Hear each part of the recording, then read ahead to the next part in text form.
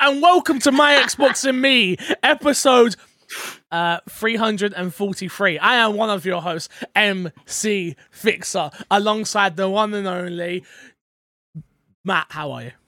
I'm good, man. That was an exciting, abrupt start that none of us were expecting. Happy episode 343, everybody. Get it? Because of the Halo people. Yeah. Cheers for that one, Matt. Thanks. Welcome back, Matt. Welcome back. That's what you bring to the show. We're proud of you. I've got to be honest with you. We are talking about Halo today, but I didn't realize the numbers. So yeah, maybe it was meant to be. And the one and only Too Fresh Crash. Carry on with this argument now. Come on. Keep that same energy. The podcast is live now, fam. Keep the same energy. That's why I started it. Because you know at the start of this, they're going to go, why is he up? No, yeah, come on. Keep the energy going, fam. You've got it. So you know what you are, Fix? You're the person who starts an argument and then just records it and then records fantastic it and host. brings it up later. Nah. Fantastic host. That's what I am. So for those who don't know, Matt has gone on record as saying on Twitter that, let me read it verbatim so that way I don't get in trouble, So Netflix Geeks put out, quote, "We will make choices, but in the end, our choices make us," end quote, which is Netflix and BioShock are working on a movie. Is it a confirmed film, yeah? Yes, it's confirmed to be a film. Okie dokie. Matt decides to put out a quote tweet here, which is just a reminder there has never been a good video game movie. My rebuttal to that was, I didn't really have a rebuttal, we started talking, but was Sonic, which I think is a serviceable, good film for what it is. Matt disagrees. Serviceable, fine. These are all good descriptor words. Good is not, though. Sonic is not a good movie. It is. It's a fine movie.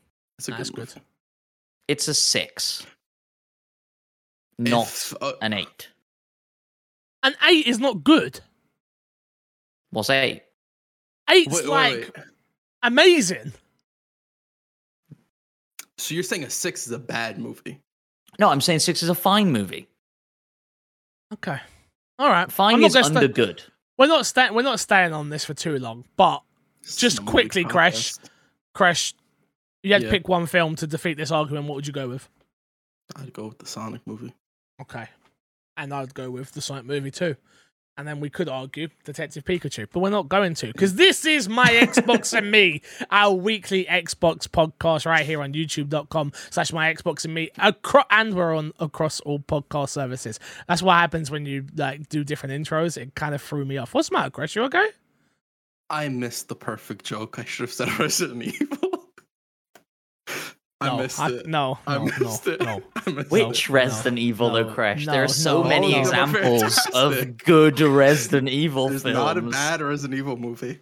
Wow. I've got to be honest with you, they're all bad. Except for maybe the first one. I think you could make an argument that Resident Evil 1 is a okay film. Fine. It's a fine film. Sure. If you want to get the show early, you head over to patreon.com/MCFixer. Go subscribe, go rate us on the podcast services. No, Matt, we're not doing this. You want to keep a conversation going that has no relevancy on here. So no, we're not doing it. I refuse. Big shout out to our Patreon producers, Aaron Guard and FNH Paul. Topic of the show this week. I mentioned it last week to Crash that we would speak about it, and we said we was going to wait for Matt to be here, so that is what we have done. I want to bring up the conversation about a little game known as Halo Infinite, and I want to know, it's a broad question, it's probably a bit of an unfair question, because it hasn't been out that long in the grand scheme of things, and it is a living, breathing game that's going to keep building and building and building, but was Halo Infinite a failure? Is the question I want to have on this week's podcast. The reason I say that is Halo Infinite came out, multiplayer first. We all were very excited. It came out with a shadow release. We all enjoyed it. I think we are, especially on the podcast panel, we all agreed that Halo Infinite is a fantastic game, multiplayer and single player. But from a commercial point of view and from a larger player base point of view, did Halo foul? When you look at games like Call of Duty Warzone, and you look at games like Fortnite, and you look at games like, I don't know what else is out there in that sort of same world, free-to-play shooters. Well, so what am I missing other than those two of the big ones? Nothing. Call of Duty, Fortnite, Apex Legends, if you want to count that. Apex would be a great one. Apex is a great one to have in there for this conversation. And that's what we've got to compare it to. Because it's free to play. It's on PC as well. I know it doesn't have PlayStation, where the other three of those titles do have PlayStation, but let's talk about it from an Xbox point of view as well. Then, not just a broader everyone. Do you know what I'm trying to say here? Not from a numbers point of view, but from just a commercial success point of view. Crash, has Halo Infinite fouled? No, I think the rough thing with making an argument to compare it to Fortnite and Apex, specifically Call of Duty, is a little bit different to the conversation I'm about to have, is that those games took a while to form their player base. And you have to remember, Halo's been out of the public eye for a long time. People aren't as into it. And so this was sort of a reintroduction for a lot of people to come back into it. Whereas if you look at Fortnite, when Fortnite first came out, Fix didn't want to play Fortnite. Nope. At all. When Apex first came out, that was a struggle to keep people engaged with that game. And I think we're seeing something similar with Halo here, is like you have to wait until it finds its niche and does it successfully, where I still think they're trying to figure stuff out with the free-to-play formula for themselves. And Call of Duty is Call of Duty, so that launched with a player base because it is what it is. Call of Duty. Yeah. I think what spurred on this conversation from my point of view was I was on Twitch doing what I always do, and looking at the top games that are being watched, which isn't a barometer of success, but it does get used a lot on Twitter conversations and things like that. Like Lost Ark just came out on PC, right? And it's doing this many numbers on Steam, and it has this many concurrent people watching it on Twitch. And it sort of sparked a conversation in my head where I look at Twitch and I go to Halo Infinite, and it's right now, I'm looking at it live right now, it is sitting at 2.7k viewers. And for an Halo game, that's ridiculously low. Comparing it to games like, look, you've got... Obviously, I just mentioned Lost Ark, 761k viewers. We go down from there because that's the highest at the moment. A Counter-Strike, 275. GTA, 254. Let's go down another level from that, right? Dying Light, 17.6. A PUBG, 15k. You got Free Fire sitting at 13.8k. And then I go to... I know, and again, I understand that the barometer of success isn't just on Twitch, but I do think Twitch is a great place to start this, to have a conversation about it, because that is where a lot of gamers go. It is a place where a lot of the content creators that are making some of the best content are, and if you don't have content creators pushing the game as well as the other things going correct for you, you don't usually form a lot of success. So, Matt, for you, is Halo Infinite a success or a failure, or what is it to you? I think it's a massive success, and I think look, we when we were talking about Game of the Year, we sectioned off the campaign from the multiplayer as very different games, and I think that's something that should be done here in this conversation as well, right? That campaign came out and it got 9s, 8s, 9s, 10s, right? Pretty much across the board. And so I don't know what it's sat at Metacritic now, but it might be quite good to have a look. But yeah, I think as far as the campaign goes, it did everything I think people were hoping it would do. It introduced a new element in the open world, and it executed on that really well with the grapple hook and stuff like that, right? It felt fresh, and it got people like me and you, Fix, to play through that campaign, right? Who've never... Well, yep. I finished Halo campaigns before, but never took an interest in that, right? Never done it outside of co-op, certainly. And so, it got me to play through that and be excited about it, right? The draw of a Halo campaign's replayability is the extra difficulty, and on top of that, the co-op. And I found myself thinking, should I jump back in? Should I clean up the map? Should I up the difficulty to legendary and try and run through it. No, I'm going to wait for co-op. And so I think potentially a lot of people are in the same place, right? And then on the multiplayer side, I think they're struggling, right? I believe it when they say like co-op needs more time. Like introducing co-op into that sort of open world game is very difficult. I wonder how many resources have been put on that to try and get that out. But it feels like the multiplayer is getting a bit stale when you compare it to like the longevity of something like a Warzone and a Fortnite, where every match felt different. You could drop somewhere different and it would feel different. It would feel like a fresh new thing. There's plenty of weapons to mess around with. Whereas Halo has got to a point, me and my mates playing, where we are moving on to other stuff. We're moving on to older games, just for something fresh and new, because those maps have been cycling for a long time now. Those game modes have been cycling for a long time now, and we're kind of over it. Now, when they do drop something new, I think we will definitely jump back in. But until then, it's a big ask. I think it's kind of the downside of arena shooters in a today time is like we're used to something like a BR where stuff is constantly changing and it's always different. Even if you look at like traditional Call of Duty multiplayer, I'm sure there's still people playing it. It's Call of Duty. It's not as big as it used to be. People don't talk about it as much. People still talk about Warzone more than they do the traditional multiplayer. Yep. And that's because it's the new main thing. It's the new main multiplayer format, especially when you're talking about FPSs. So I think if we're talking about Halo being a success, I think it was a success. You know, a ton of hype when the multiplayer dropped, a ton of hype again when the campaign dropped. Like, absolutely a success. A long-term success, I think so far. I think like dropping player base, I think that's normal for most games, especially a free-to-play game. New content comes out, people jump back into it. That's how these games work. But if they want to see success the size of like a Fortnite or a Warzone or something like that, I think they do need a BR. I think that's what that game needs, which... Obviously, that's where the conversation was going to go to next, which is, was it a mistake to not launch with a BR? Or do you think it's a case of there is one in the works, there is something happening on that front, and it is a way to then bring people back into Halo once again? They did it with the multiplayer, they did it with the single player, and then they've got one more hook in their chamber to get us back in with a BR. Well, I think they have a lot more hooks, right? They have Forge that will bring a lot of people back in, and you know, like we talk about Minecraft and Fortnite, the creative element of that is a big deal for a lot of people. So dropping Forge is one hook to get people back in. Dropping co-op is another hook to get people back in, and then you've got a BR, and then other stuff as well, right? Like more game modes, more maps, bring back old maps. Like they can do so much to keep hooking people back in. I think the potential for it over the next 12 months is huge.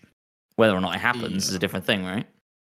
Yeah, I absolutely agree. It'll be very, very interesting to see if they don't do a BR.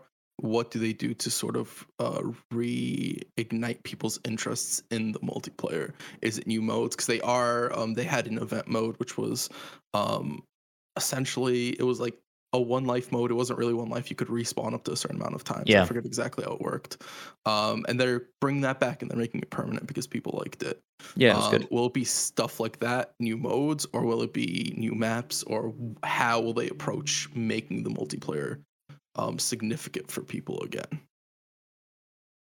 That mode that you're talking about was very almost BR inspired, right? Because it was much, obviously smaller scale, 4v4 tactical, but the idea of it was, if we have 10 lives as a team or whatever it is, once we're down to however many team members we have, if Fixer dies, he's out, but me and you could go revive him if we stand over his body for long enough, right? And so it like that idea of like in Apex, you know, when you call people back in, or Warzone, when you buy people back in, it kind of had that element to it, just on a much smaller, more tactical scale that Halo is used to, right? Sorry, Fix, you were going to say something. No, hey, I'm not the Halo guy, and you guys know more than me, so please carry on. It was for me. It was more a case of drawing the conversation of like, "Fuck you." I know I just said I'd shut up and I didn't shut up. No, it's okay. It's okay. No problem. No, you go on. But what I was going to say is, I wanted to more have the conversation just about it. Is more Kresh is a Halo guy. He's played Forge. He's spoken about that a lot. Matt, you've been enjoying it with your friends. And then there's me. I'm on the outskirts of like, I'm getting ready to jump. I'm getting back into certain types of games. I'm getting ready to jump back into backlog right now because there isn't much that I'm missing out on this new looking around that's caught my interest. So it was, I don't know. It's a hard one for me because I'm like, well, Halo to me should be bigger than what it is right now. Like, it did well, but I do kind of look at it as a flop in a way because it just couldn't keep the momentum going, which I think that's what all good games do. I agree with you, Kresh. You say Fortnite and stuff like that, but Fortnite did have a steady player base still going. As much as it went up and down, same for Apex Legends, same for most games, but I don't see even a Battle Royale being enough to build Halo back up to the pinnacle in which I view Halo as, you know? I don't think Halo ever goes back to that point because Halo there's too much of a skill gap for Halo. It is not like, if you think about Apex, I guess Apex also has a skill gap because you don't just kill people right away. But if you look at Call of Duty, that doesn't really have a skill gap. There's obviously, can you aim or not? Yeah. Fortnite has the building mechanic, and a bunch of people dropped off once the building got too crazy. Don't get me wrong, Fortnite's still huge, but now it is that dedicated audience. Now it's a question of, can you get people to be dedicated into the Halo format when you have stuff that I feel like is a lot quicker in something like Fortnite, or you're a lot more active than maybe you would be in Halo. Do the kids care about Halo? No. And that's where the money is. And that's where the success is. In my head, that's how I'm viewing it. It's like, do the kids care about Halo? It went free to play, they still didn't care. Like, we cared, and there's a lot of other people that cared, but the kids just didn't care. And they still don't care. And the BR may get them in for a week, maybe a month. But I don't think it gets them in long term. And Halo Infinite doesn't become what I think I envisioned it becoming. I think Forge could have more of an impact on this than we think. I don't see it. I know Forge is like Forge, but Forge just isn't it to me, you know? I think it's not so much for Forge. Forge is good. And Forge is what kids would like, where you have a lot of like party type game modes where the goal for those is fun and it's whatever people can create. So I think Forge will hinge on like how quickly people can put out good content for Forge, and how well it is. It's that Minecraft thing, right? Of like, there was a point where Minecraft dipped off and then people started playing Hunger Games in Minecraft and it went huge. Yeah. And that was that, right? That was that Forge element of Minecraft, right? That allowed people to do that. It wouldn't surprise me if content creators, if people playing Forge beat 343 to the punch with a BR. It depends how much freedom they have within that, right? But that's not out of the question. Whether or not you can create a big enough map in Forge, and all of these things will play into that for sure. But it could happen, right? 343 could even be banking on that. They could even be going, no, we haven't got time to work on a BR. Somebody else will make it in Forge. We're going to give them the tools to do it. You know, how do you monetize that then? And there are a million questions to do with that. But when Halo 3 was at its biggest, when I was playing Halo the most I've ever played of it, I was playing mostly custom games, like custom party games. And so I'm really excited for that to come back. I think it could get a lot of people back in. I think it's a cool thing to be able to stream and like get a lot of viewers in with you and a lot of interaction and stuff. And so I hope, I guess, more so than I actually think Forge will be a big deal. But yeah. Halo Infinite currently sits at 87 on Metacritic, by the way, for you who wants to know, Matt. It's a 9, basically. Pretty sure it's not how numbers work, but all right, sure, fine. I'll allow it. Why not? 8.7, that's not a 9, but okay. Maybe I'm wrong. You're supposed to round up. Yeah. So you do when it's positive. It is when there's positive things that I care about, I'll round up. But then, you know, like my height, I'm actually 6 foot. If you don't like Infinite. Yeah, I mean, I guess time will tell, right? I guess that's kind of what we're waiting on. Time will tell, and we will find out relatively soon if Halo Infinite is actually a flop or it has been a success. with, I guess I would give it like the next 3 updates would be my thing. Once they've got the co-op out, and then you've got Forge, whatever the thing is after that, and then Battle Royale thing maybe possibly after that, and then we'll know, I guess. Yeah, I think it'll depend on what the next Call of Duty looks like, and like when those games are coming out in November, December time, are we still thinking and talking about Halo? That'll be the interesting thing, I think. I think we're past the point of discussing whether Halo's a flop or not. It either would have been a flop by now or it's not. I don't think. I disagree.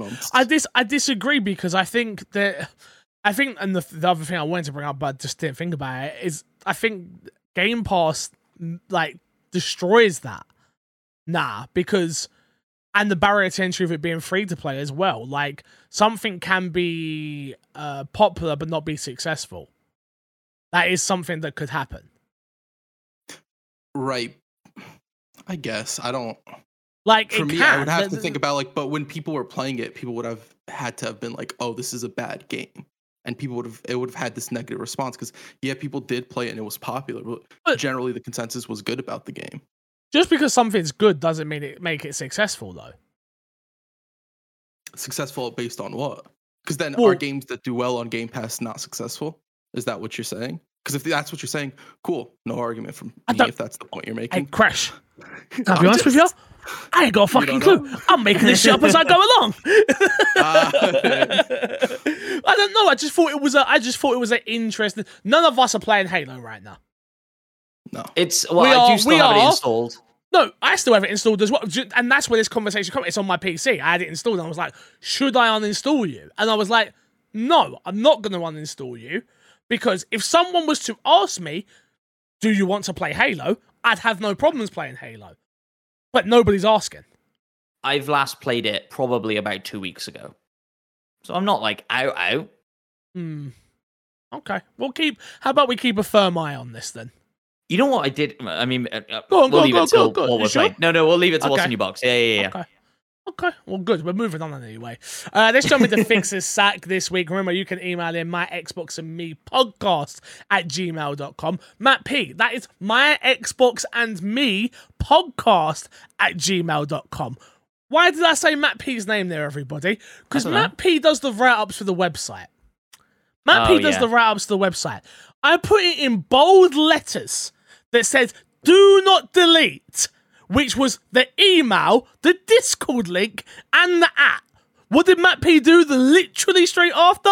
Deleted it all.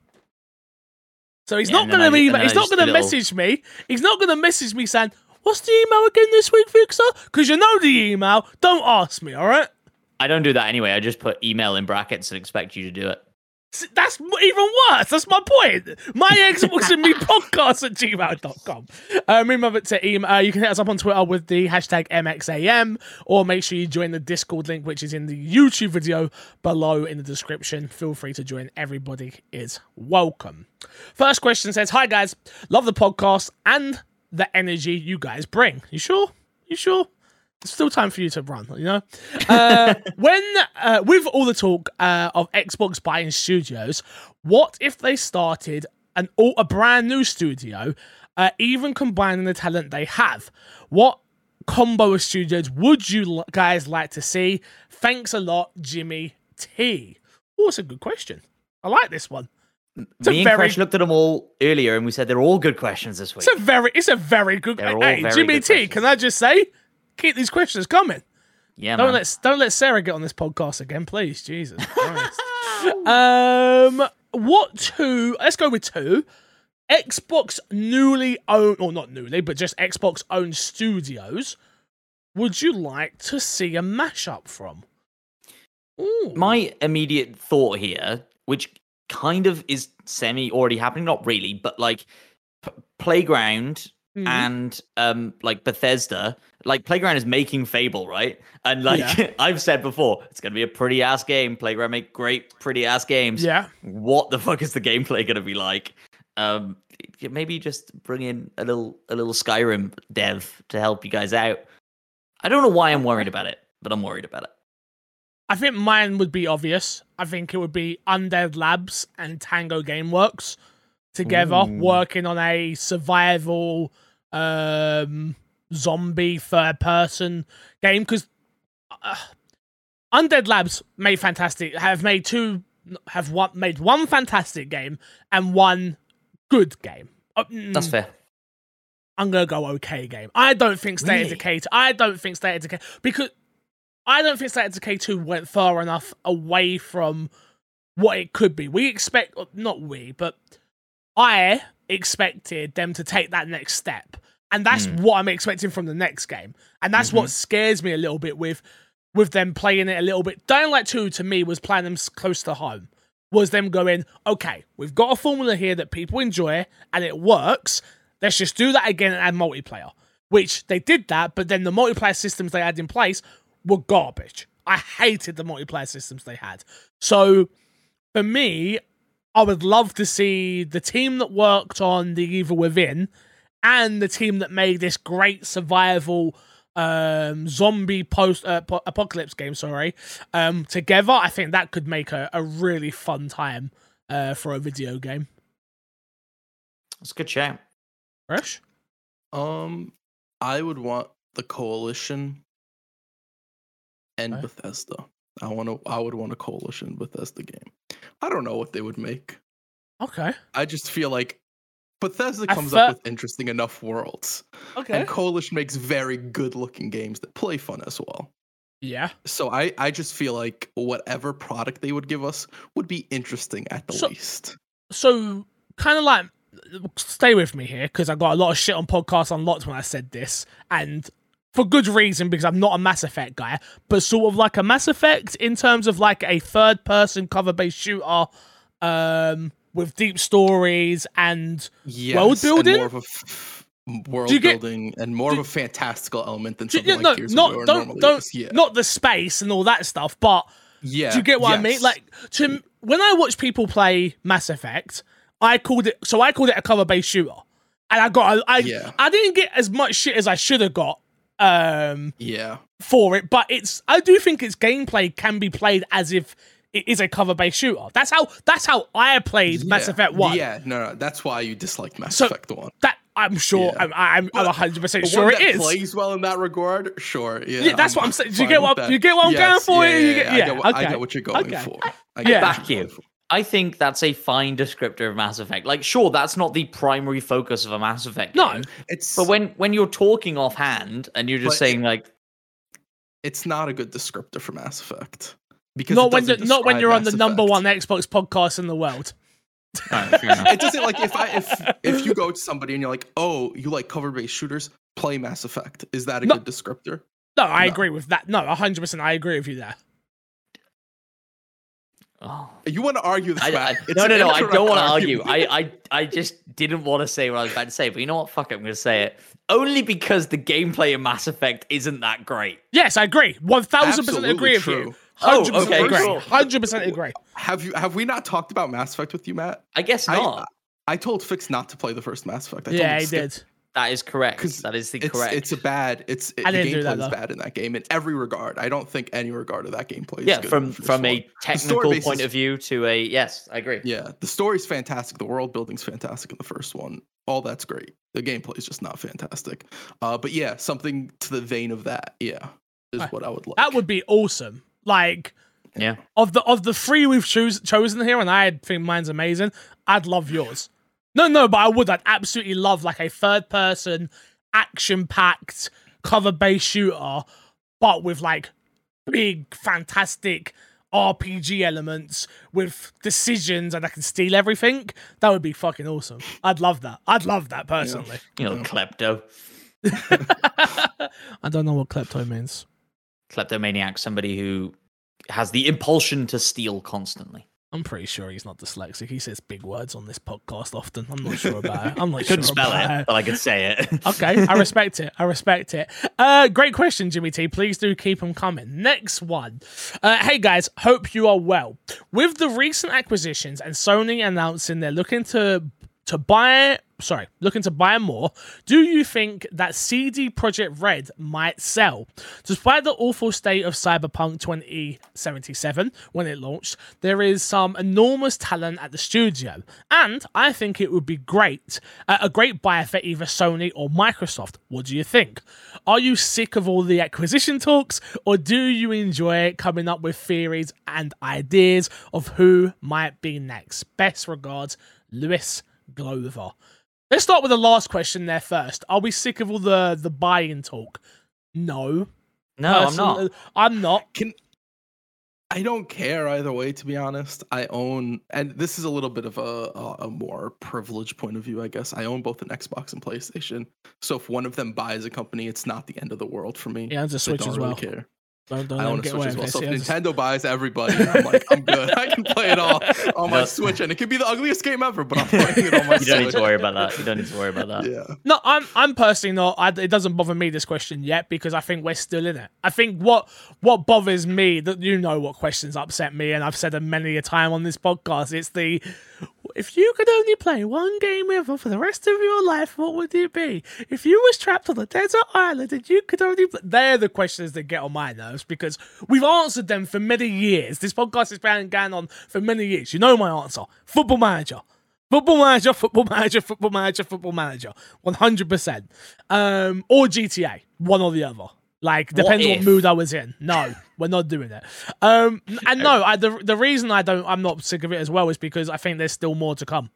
So, until it's over and the dust has settled and no one's been bought for a year, then I'll be like, all right, guys, it's over now, chill out. But I think the information out there currently is still Sony are looking to buy, Microsoft are looking to buy, Tencent are looking to buy, Google are being Google, and Amazon are being Amazon. So, yeah, there's conversations to be out there still to had. So, but to answer the actual question, Matt, are you sick? You're not sick. You're not sick. I'm not sick of it, and I was gonna say to transition that I think Cyberpunk CD Projekt Red is a great buy for Sony based on what they said about buying Bungie, about turning them into this multimedia thing, right? And buying Bungie because they already have that expertise in live service games, and they want that. Well, CD Projekt Red have given The Witcher to Netflix, and it's been fucking huge, right? So if they're looking to buy in those expertise, go on. They don't own that, CD though, Projekt, right? Yeah, I don't think CD Projekt Red gave it to Witcher. Oh, because they bought the rights to the book. Like, they own the game. Yeah, they own the I'm book, not right? sure about that, but I'm pretty sure that's not. Yeah, I think you're right. The story, makes sense. The You're story probably in the right. TV show isn't based off the video game. You're probably absolutely right, because yes, they're much more based off the books. You're right, and so I retract my previous statement. I still stand by what I said. I think CD Projekt Red is probably a great buy for Sony at this point, more so than Microsoft. But I'm sure Microsoft would take the advantage and buy them if they could. Why not? The thing with I think CD Projekt Red being bought by either of them, I think would be absolutely fine. But I think, if I'm not mistaken, they're from Poland, correct? The studio? Yeah, they're Polish studio. Yeah, I believe they have the same. They got taxes coming out the butt like cheeks. Ubisoft. They're rich as a bitch on Sunday morning. I don't know why a bitch, because it's a female dog, but I went with it, so don't worry about it. So I don't know if they'd be looking to sell, but I do think it would be a good purchase for Microsoft or Sony. I think with a little bit somebody at the helm, sort of limiting their scope, because the biggest problem with Cyberpunk is that they kept going bigger and bigger and bigger, and ultimately it sort of muddied the product they ended up giving, because they were working on these mechanics and these things that they wanted to add, and it was like, scrap that, we can't do it. You remember the game had wall running at one point, and they were like, we're just getting rid of that completely. So having somebody at the head, sort of like, this is what you can do, and this is the limit of the scope, go and make this game, and having them make that game really well, I think would be cool. I don't think either of them need them, and if anybody needs them more, it's Microsoft. It's PlayStation. Like, Xbox have already got the biggest RPGs in the world. Agreed. So, Cyberpunk an RPG studio. They make some of the best RPGs in the world, I'd say, because I think you could make the argument for Witcher 1, 2, and 3 being some of the best RPGs. But they also make RPGs that are very niche. They do really well, and they are humongous projects. I'm not I'm not saying that Cyberpunk didn't sell well. It did. We know this. Witcher sold ridiculous. Look how big The Witcher is now. Like, not just because of the games, but books and other media. Yeah. But if anybody needs them, it's Sony. It's not Xbox. Microsoft. Microsoft do not need another RPG studio. We've spoken about this. Xbox need a puzzle game studio. Xbox need a sports game studio. Xbox need what else are they missing from their catalog? I'm really trying to scratch my brain now. As if they just bought all of Activision. They've got platformers. It's such a hard conversation to have with Xbox because they've also bought so many studios that haven't put out games yet. So it's like, what studios do they have? What can they make? I'm telling you, Compulsion's next game's going to be a banger. I'm telling you guys. Compulsion. We've not seen Compulsion. Since Xbox bought Compulsion, we ain't seen nothing. So you're saying 9 and above on Metacritic? 8. I'll make a pizza bet with you for 9. That's a long-ass pizza bet. We thought the Final Fantasy pizza bet was a long-ass pizza bet. No, Compulsion's games that's getting announced this year. Announced? It won't come out. It may not come. No, it might come out until next year, but it's getting announced this year. You think announced this year, out next year? Yeah. It got leaked. The last game came out a while ago as well, a long time ago. We Happy Few was ages ago, and that was published by 2K. They've been working on stuff. Bro, I'm telling you, after I watched that documentary and watched how they make games, and know they've grown since then, the studio's grown, more staff, I'm all in on Compulsion's next game. I ain't seen it. I don't know what it's gonna be. I don't know. Well, I know a little bit. I can't remember the exact stuff what got leaked, but 8, yes. 8? No. 8. To be fair, I'm not gonna make the pizza bet either way because it'd be making pizza bet in hopes that a game company doesn't put out a good game, and I don't think so. What? It's a pizza bet. We could do that. It's nice. fine. No, that's an ethically sound pizza bet. I'm with you, Crash. Jesus that's nice. All right, moving on. Next question, which says, is it better for Microsoft first party to put out niche 9/10s like Flight Sim or 7/8s with broader appeal from Stead GB? See what I mean? Good questions this week. That's a great question. That's a great question. You know what? Can we round of applause, baby? Because the questions have been fire from you lot this week. Jesus. Damn. I don't even know how to answer that because 7 or 8 with broader appeal. That's what Ubisoft made its name on. That's what most big companies made their name on, was 7 or 8 with broad appeal. If we're talking about like Microsoft being more successful as a first party, 7 or 8 with broad appeal. Without a doubt. The question isn't more successful. I understand what you're saying. I agree. From a business perspective, 7 or 8's broad appeal makes way more sense. But is it better for? So this. No, I think you're still right. Yes, yes. Yeah, I think if they could have a Far Cry and a Watch Dog and a Assassin's Creed that were all, and that's to use Ubisoft as the example there, that were 7s every year, but they sold as well as all 3 of those games do. Watch Dogs is a bit shaky, I'll give you that. But even that's enough probably for Microsoft right now. Yeah, I think they would be happy. To play devil's advocate, please. I'm not sure I stand by this very much, but I fancy a fight, so bring it on. Niche 9 and 10s are more likely to sell consoles than broad 7s and 8s. Okay. Nope. Disagree. Well, first of all, don't necessarily disagree with you. Disagree. Don't necessarily agree with you. But Microsoft isn't just selling consoles. Xbox isn't just selling consoles. They're selling games on PC as well. So that's why I sort of said I don't necessarily fully agree with this point of view. But I think like if you're a flight sim guy, you're fucking buying an Xbox, but I mean, you're probably playing on PC to be fair. But if you can't afford a 2,000, and Flight Sim is a 2,000 to 3,000 pound rig. It Flight Sim is also like I have a friend who has a Series X who has put probably 150 hours into Flight Sim, and he says that it's a fucking nightmare to play on Series X. Like, you have to decide how much storage you're going to give Flight Sim, that dictates whether or not you have, like, detailed maps, but there's, like, petitions to each of... There's, like... It sounds like absolute chaos to play it on Series X, even. So, God knows if you can even boot it up on a Series S. Probably not. But, yeah, I was surprised to learn that last week, so... 7 8s. 7 8s. 7 8s. 9 10s. Okay. From a purely selfish point of view, I'm more excited for a 9 and 10. Like, I am, but okay. How many of us played Flight Sim? Oh wow. Okay, I played on one PC. of the 3. No, that doesn't matter. It doesn't matter when you played it, but you had. And how much of it did you play? Oh, like 6 hours. Yeah. So no, I'm sorry. No, you buy the DLC. You gonna buy that DLC when it comes out? Yeah, you buy. That's how much you care. That's how much you care. You don't care. Did you Stop play it on lying Game to us. Pass? Or did you buy a No, copy? I got a copy. I played it. Oh, okay. Oh, I didn't even pay for it. God, what a schmuck. Jesus crumbs. Next question. Given the packed release schedule this month, really? Do you guys, as content creators, ever feel you miss out on game experience when you're always on to the next thing? From Top Lift 91. 1000% yes. Yes. Oh my god. Playing. Oh my god. Yes. Come on, guys. You've listened to the podcast now.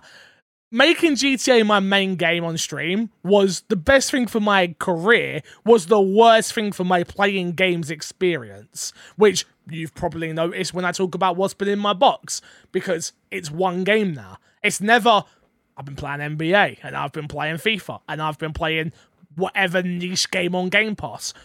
There is no time for the niche game on Game Pass because of what we do for a living. Yeah, I think for me, I'll talk for myself, let the boys speak for them, but for me, oh my god, if I was just a general consumer of video games, as I was once upon a time, or if I made a different type of content, which I could do, I could definitely change what I do, I would enjoy the experience of playing games way more than I do.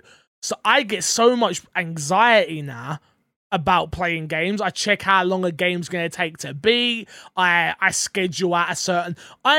Dying Light 2 is a perfect example. Once upon a time, I would sit down and just play a game for an hour and be okay with that. Now, the anxiety of me going, I'm only going to get to play an hour, cripples me from even playing the game at all.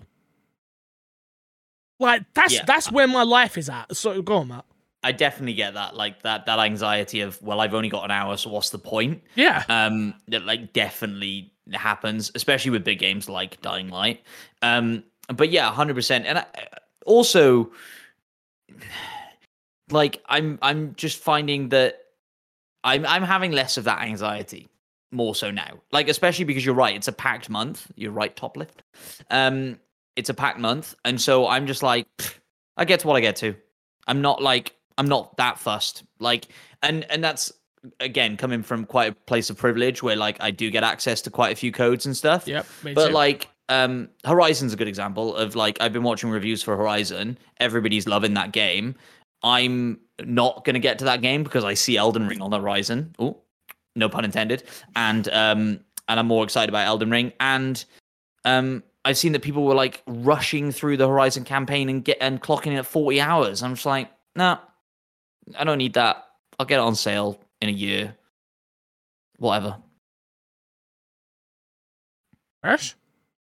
Not a content creator. Can't answer That's the true. question. That's so true. I wanted to know what you would say. Honestly, I was like, you're like the everyday guy that just comes on this podcast once a week and talks games with us, and it's amazing. Yeah. Once- You guys. But that's why you get to play more games on Game Pass and things like that, and that's you get to try new experiences, and you as a person are willing to dip out of an experience if you're not enjoying it. Where Yes.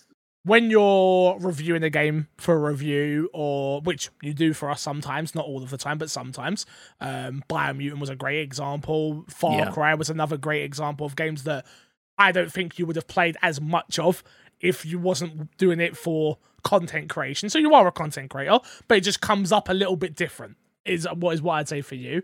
Where I'm not. Like, I'm like, I'm either going to reach out to PR to get Haley a code for Dying Light, or I'm going to buy Haley a copy of Dying Light so I can beat Dying Light by the end of the year. Because I know that is the only way I will beat that game.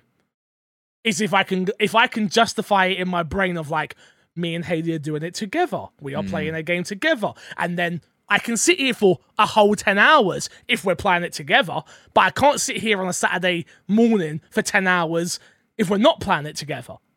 Do you know? Have you finished It Takes Two yet? He's not beating Dying Light this year. No chance. Do you know what's annoying though? That's 100% my fault. Haley is asked to play It Takes Two 20 times? 30 times? And I'm just like, I'd rather lay on the bed and watch Office. Because that is honestly what I would rather do. So my question, when it comes to playing Dying Light, are you going to prefer to play Dying Light over laying down in bed and watching Office? I think so, because me and H haven't actually played a game. I know that sounds really mean to It Takes Two, because I love it. I do think It Takes Two is a fantastic game, 100%, and it will get beaten at some point in time. But I want some action, you know? You have the new Borderlands game.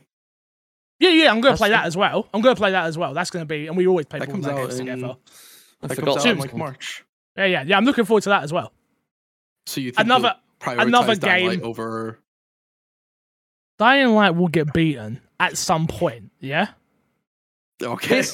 There's a game that I saw on our schedule at work today that we have not talked about, and I feel like is so up our alley. Martha is Dead. We've spoken about this off air as well. Have we? Yes. Because we spoke about it on Should We Ask for Codes? Oh, okay.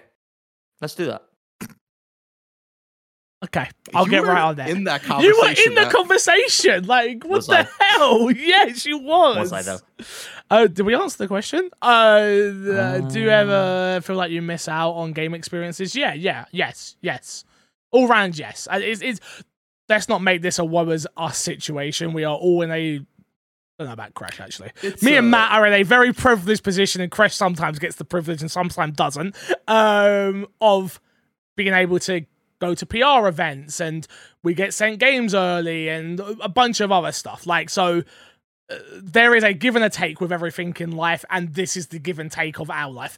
I'm going to be retired at one point and be like, I know what to do. Time for me to finally check out It Takes Two. And I'll play it then, you know? Nah, Fix is going to be the cranky old man who's going to hit up the PR. Like, why am I not invited to these events anymore?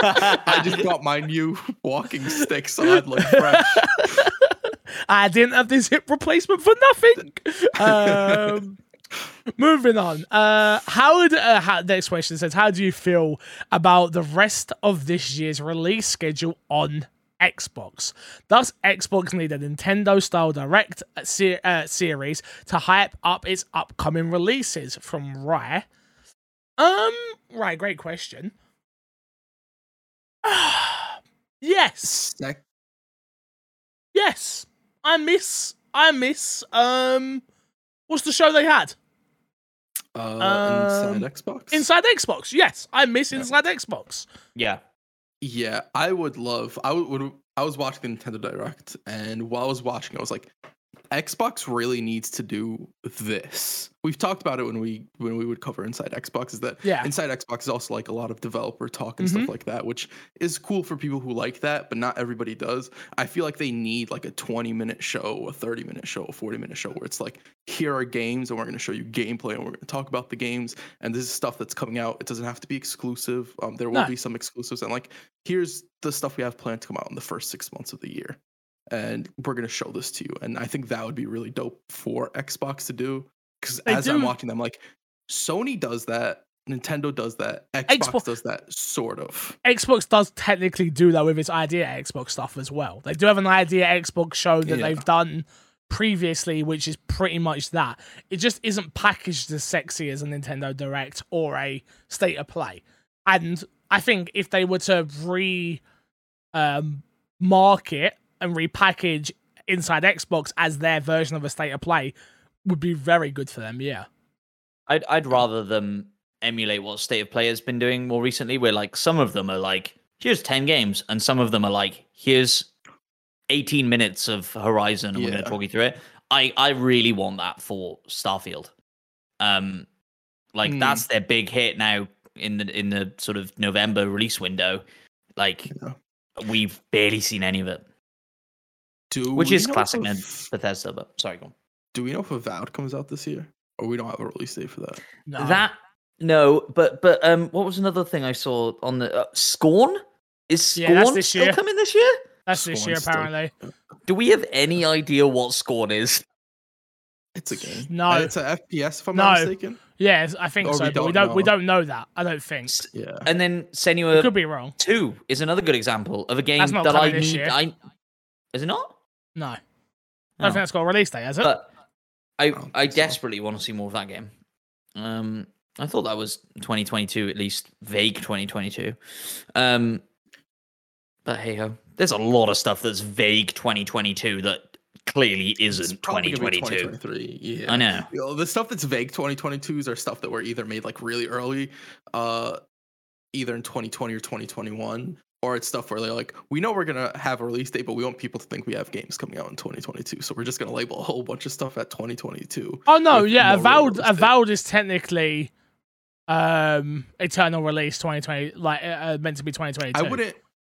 I wouldn't be surprised if that game comes out in 2022.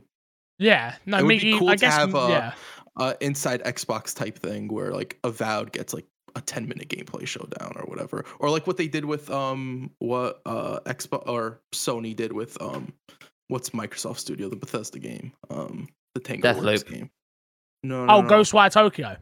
Ghostwire Tokyo recently, yeah. Well, similar to that vein, and like here's the game and here's the overall themes, but not really going too into it and just sort of getting people hyped about the game. But it didn't. It got me turned off. I instantly was like, I'm not sure.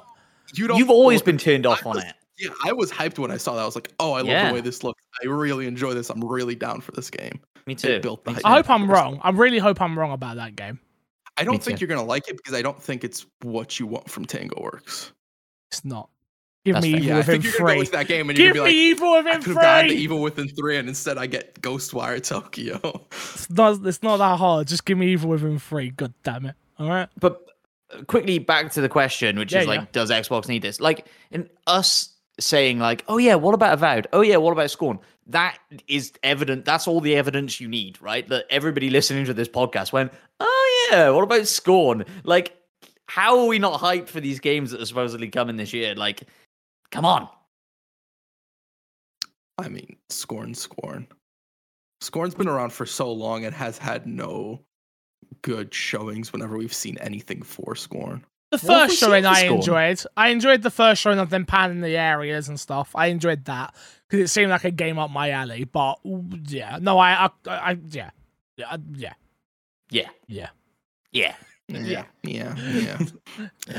Last question this week, and the questions have been fantastic. Thank you very much, everybody. Says, okay, so I just saw this on MSNBC. Jesus. The math loading it for your news channels. As I was leaving the house today, but it's reported that Microsoft is heading back into the office, working at the end of the month. My questions are: do you think this applies to Xbox side of Microsoft? And if it does, do you think some games will be thrown into the crunch/rush mode so it can come out earlier than what was expected, especially now that Xbox just dropped 69 billion on he puts on Activision/Blizzard/King, and investors could see them already being asked to work on other Xbox games. As always, thanks for all you guys do, Yami. I think yes, in terms of the studios, but go back into office. I think it might become optional though.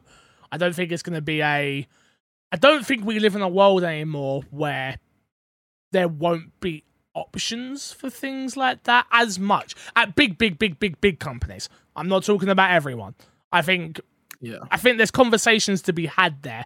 I think if someone was talented enough and was adamant enough to work from home, and they've shown this past 2.5 years or 2 years, God, COVID, bro, I was meant to have gone to America. I was meant to have done so much these last 2 years. Jesus Christ. I'm going next month. Wild. No, I think if someone had shown a track record that they could hit their targets and stuff, they could probably make the argument and not get sacked or not be forced. But I think most people will be asked to go back, I think. Yeah, I know with a lot of computer programming jobs as well, a lot of it is a mix of work from home and going into the office for like whatever meetings or whatever you'd have. So I could see that being the case of like maybe it's 2 days you go to the office, or maybe you have to go to the office once a week or once every other week or whatever, just to sort of touch base with everybody, make sure everybody's on the same page. I definitely see them going back to the office at some point, but game design in general, there's a lot of companies also that are doing full-on work from home for a lot of companies with the newer people they hire. So I wouldn't be surprised if Microsoft also has positions that are work from home for whatever you have to do, and then some of the more demanding positions that are sort of a mix of both. I apply this back to like it's little things. Like I can only talk for Haley works in a school. Most people know this, and like I think like they came out and said like there's no such thing as a snow day anymore. Like that doesn't exist anymore. And it was like, what do you mean? It's like, well, you've taught through Zoom now, so there's no excuse anymore from a point of view of like, oh, I can't get into work. It's like, good, stay at home. You can work from Zoom. We've proven this works. It's not the best, but we've proven this works. And I feel like that's going to apply now across the world for a lot of things, right? Which is like, the things that people would have fought against a long time ago have been proven that they can do it. So now, why would you go against it? I watched, who's Mr. Wonderful? From Shark Tank. Anyone remember that guy? He's the bald guy. I don't exactly know how he got his millions, but I saw a clip of him on a magical website. You may have heard of it, TikTok. And it was him. It was him saying, "No, it's up to like 80% of people are like, no, we're not coming back, and we will find jobs elsewhere." And I can only imagine that must still apply in the video game space as well, which is if you're an artist who gets your best work done at midnight, and there are people like that who work better at night compared to during the days and things like that, and you can still get the same workload done, and you've proven that, you're not going back to the office. Like, it's not happening. Yeah, no, absolutely. It's also a really weird thing where a lot of this is going into a completely different conversation that we don't necessarily need to go to. But a lot of like in-office things and why you have like certain managers in offices is sort of just to keep the people working, and it comes out to be very oppressive and like actually hurts the workload as opposed to benefiting it. Shocker, you're telling me, Crash, there are people put in positions of power to not actually do much, but to just make other people feel bad about them not working hard enough. Yeah. Sounds a little bit like me on my Xbox and me. Sounds like me when I'm here. I think there are a couple of. I'll play devil's advocate again. Not that I necessarily stand by the points that I'm about to throw out there. Crash is at 100% right. There are some people in some positions that are managers that have maybe realized that if they're all working from home, they're either significantly less effective at being managers or they are no longer needed at all. And so there could potentially be a big push to get everybody back in the office to save one's job. Two, big companies like Microsoft that own very, very big buildings all over the world need to fill those buildings up with people or sell those buildings. But there aren't many people looking to buy buildings as big as Microsoft owns buildings. That's the hard sell. And so how do you justify having spent billions on those offices? Chris, you're in New York. Like, isn't that a big thing in New York? Like the maybe I'm just watching TikTok too much, but I'm pretty sure I thought I saw something like that. It was like, there's just empty offices, and now people are like, it's not just. The same thing happens in London, so I don't even need to bring New York into it. It's like the coffee shops are going under because there are not as many people in offices and like the sandwich shop down the road who was across the road was expecting the business that he would get from those regular customers, and that's having like a knock-on effect across everything, right? Yep. My barber literally said the same thing to me today. It's like nobody's in the offices in Bath, and so nobody's getting their haircut at lunch and stuff, and they're struggling. So you tipped him, right? We actually get discount because of the office that we work in. So then you don't get no discount. COVID. Your man just said that the guy's going out of business.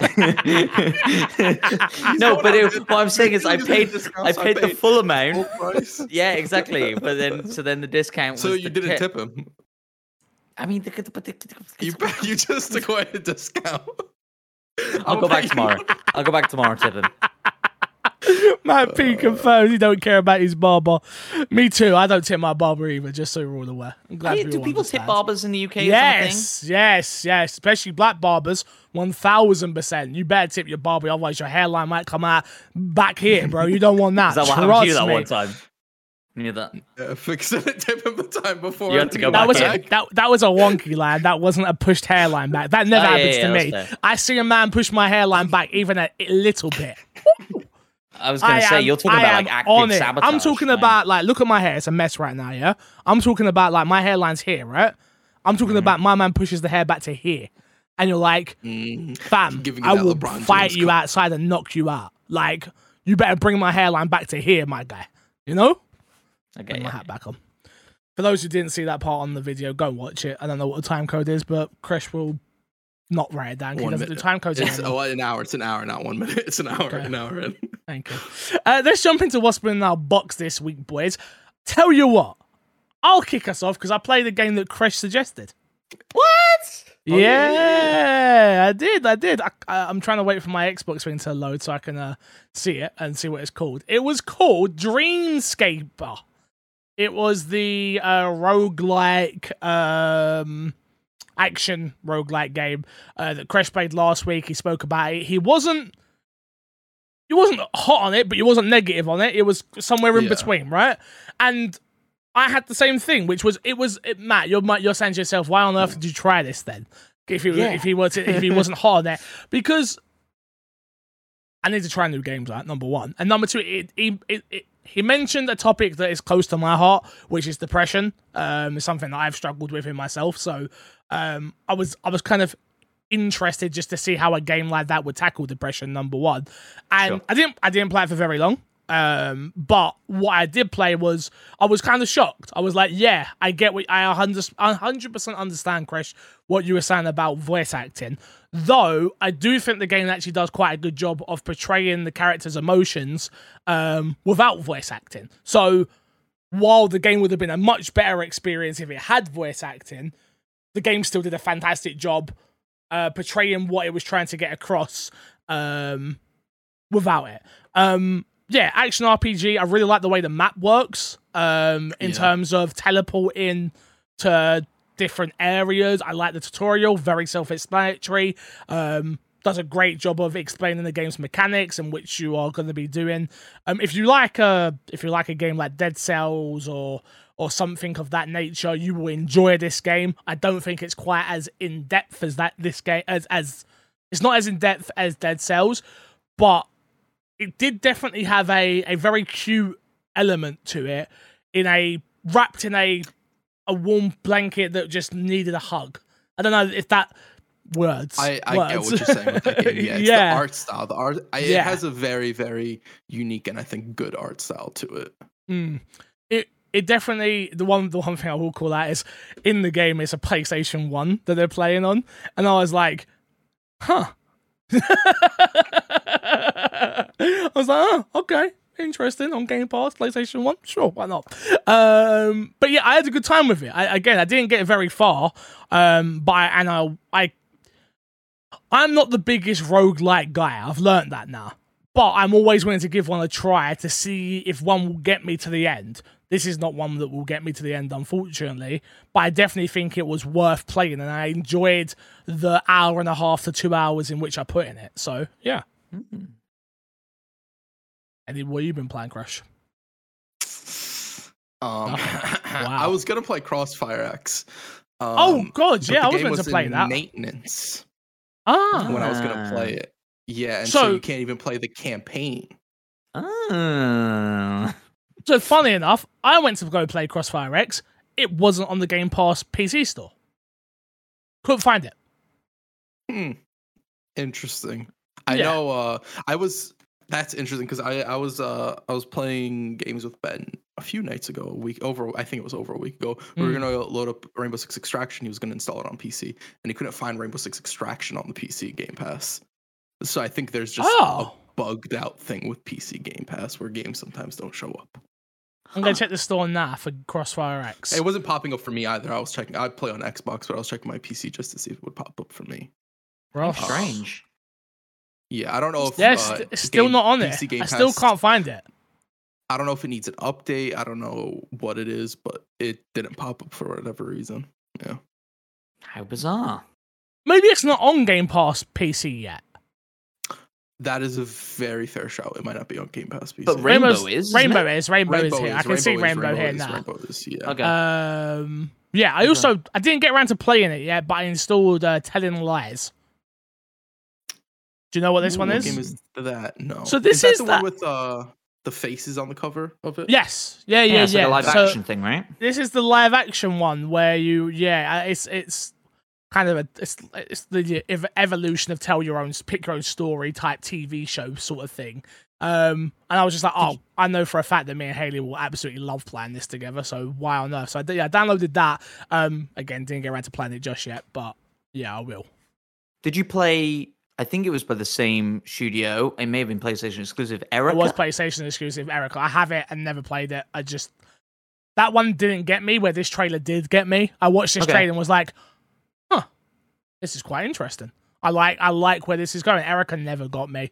I was never invested in that character or what they were telling. And the trailer did a really good job of like his reviews are all like 100 out of 10, 90 out of 10. In the trailer, it's like all these The Guardian and this and that. And I was like, you've sold me. The trailer has sold me on it, so I'll download it. So yeah, I downloaded that to give it a me and Emma played through Erica a while ago. So maybe I'll try Telling Lies with her as well, because I'm sure she'd be keen to jump into that. Erica was like fine. Like I think we both felt it was like fine. But hopefully if they've progressed and evolved, then maybe Telling Lies will be good. I'll tell you next week. How about that? Well, maybe I will too. How about that? Okay. How about that? Can I ask you a question, Fix? How many games are you playing with Haley? Out of curiosity. Yeah. No, this game's not going to take me long. No, because this is like... Finishing It Takes Two probably won't take you long. I just don't want to. That's a great point, Matt. I promise you It Takes Two is going to be better than Telling Lies. Point, old game's old, right, Fix? That's Crash. That's the problem. I literally uninstalled all my old games and was like, well, they're not 2022 games. Like, did you not see my tweet the other day? Yeah. My tweet the other day of me tweeting at Xbox, hey, Xbox, could you make it so we can look at games from release date? I did see that. And that was because I was uninstalling games where I was like, I'm never coming back. Who cares? Like, they're not 2022 games, but they were literally Game of the Year 2021 games that you haven't played and finished it. I played it. Do you know what is Game of the Year? Angry. Artful game. Fantastic game, Crash. Did you enjoy that? I think it was amazing. Yeah, amazing game. What a great game. Matt, what are you going to plan this week, my guy? I've been desperately trying to scratch Elden Ring's itch that is getting too much to bear. So I started Death's Door. Okay, yeah. Which is brilliant. Crash, you're wrong. You're an idiot. Death's Door is fantastic. Wow, I've never heard someone call Crash an idiot like that. If it comes from Matt, does it really matter? That's a great point. That's a great point. Wow. That's a great point. So I've probably put maybe 4 or 5 hours into Death's Door. I hope to finish it before Elden Ring comes out, but I probably won't because I also then picked up, not relevant to our audience, Sifu. Well, I suppose it's on PC, but you know, hey. Yeah. And that is very much scratching that itch for me for now, at least. And then me and my mates started playing Zombie Army 4, the Sniper Elite spin-off that came out ages ago. Yeah, I reviewed that like a year ago or whatever when it came out. It's fine. Old game is old, but old game is good. It's fine. It's that. Yeah. It's Outriders. It's, you know, it's our pub game where we haven't got to think about it, and it's a good laugh, and it's good fun. And then also we jumped back into Forza. Oh, nice. I never played that game with friends before. Much better, right? No. What a terrible experience. Yes. I said this on the podcast. And I was like, I don't know if I'm doing it wrong or right. It is not a great experience. I feel the same way. I don't know if I'm doing it wrong or right. It's awful. It's terrible. It's such a terrible experience to play that game with anybody. Yeah, like literal like 4, 5, like so you load into like a series of races. You're gonna do 3 races with this group of people. In between each race, 4, 5, 6 minutes of loading. In between each race, and then you get into the race. Everybody else's cars are like fully maxed out, whatever, and we're not there. Whatever, that's fine. Sorry, you're playing multiplayer. Well, multiplayer and no, we didn't do much free roaming actually. But why? So you didn't do the story. You didn't do the story mode with your friends.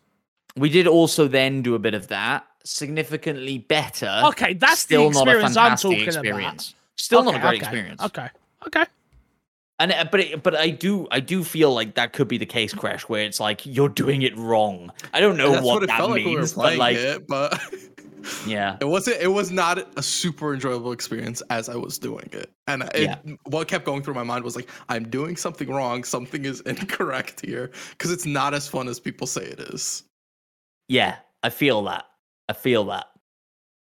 Can't tell you how to feel, guys. But no, multiplayer is full of like, it's like imagine going into Call of Duty. It's full of grinders. It's full of the hardcore of the hardcore.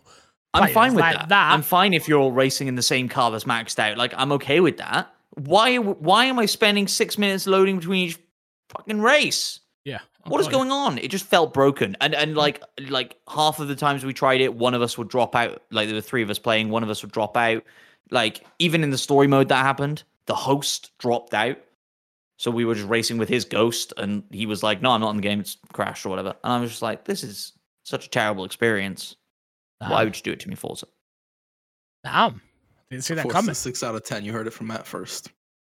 Yeah, I think we should reorganize our Game of the Year list and take it out. Absolutely not. Absolutely not. To last year's if we're Game doing of the that, Year then list. It Takes Two is not coming, not going to get anything because I ain't beat it. I think that's fair. No, it's not. Shut up. Is that everything everyone's been playing? Yes. Yeah. Okay. Cool. Let's move on to this week's dashboard real quick then, shall we? Capcom have got a countdown going down on their Twitter. I don't know if you guys have seen like the Xbox fandom Twitter for this.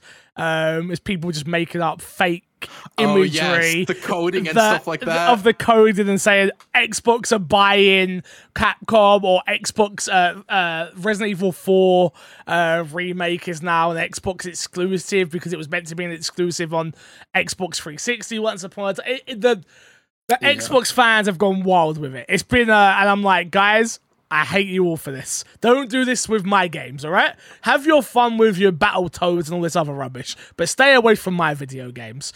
So yeah, if you don't know, on Capcom's website, they've got a countdown. The countdown will end on the 21st of February. I think this is the Resident Evil 4 remake trailer, if I'm being honest. Either that or something else. I don't know. I don't know what else it could be, though, because the Xbox Resident Evil Portal is also doing stuff. Please, go. Street Fighter 6. Oh, no. That's what like a lot of people are thinking because Street Fighter 6 is supposed to be announced soon. I think didn't Resident Evil do something today? What? I think Capcom did something else, and I think it was Resident Evil related today, but I could be wrong. Oh, I would have known that. Look it up, Fix, while I put on my tinfoil hat. Please do. Do you actually have a tinfoil hat? No, one Until day. you have a tinfoil hat, I don't want to see you say I'm putting my tinfoil hat on. That's fair. That's fair. The numbers and the way the clock is doesn't scream Street Fighter or Resident Evil to me. Go on, Fix. Well, so again, I'm a nerd, right? So the Resident Evil Portal's got like a coming soon screen going on it at the moment, and that's why we're all under the understanding that it's. I was joking about the Resident Evil 4 thing. What we actually think this is we're finally going to get like 1, 2, and 3 OG finally on consoles that are not PS1. So you're not going to have to emulate it like you have been having to for many years on PC. So I think what they're going to do is like a 0, 1, 2, 3 combo package. And it'd be available on Xbox, Switch, because those games will run on Switch easy. Xbox, Switch, PC, PlayStation. For them to milk even more money out of me.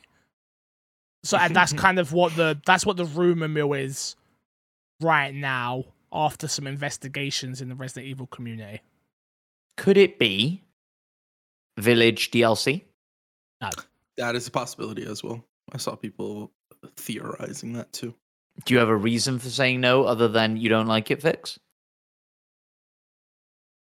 No, I don't like it. That's fair. That's fair. Is it when did Village come out? Village came out beginning of the year, right? Yeah, no, we could definitely beginning of last year. Yeah, so it could, DLC. But again, I've just told you what it is. So yeah. I don't think it's Resident Evil 4 remake. I think that's a E3 thing. I don't think that's a countdown timer sort of thing, and I don't think for packaged Resident Evil games you do a countdown timer like that. I think that's a Resident Evil, like a big Resident Evil fan that goes like, yeah, that's what the countdown timer's for.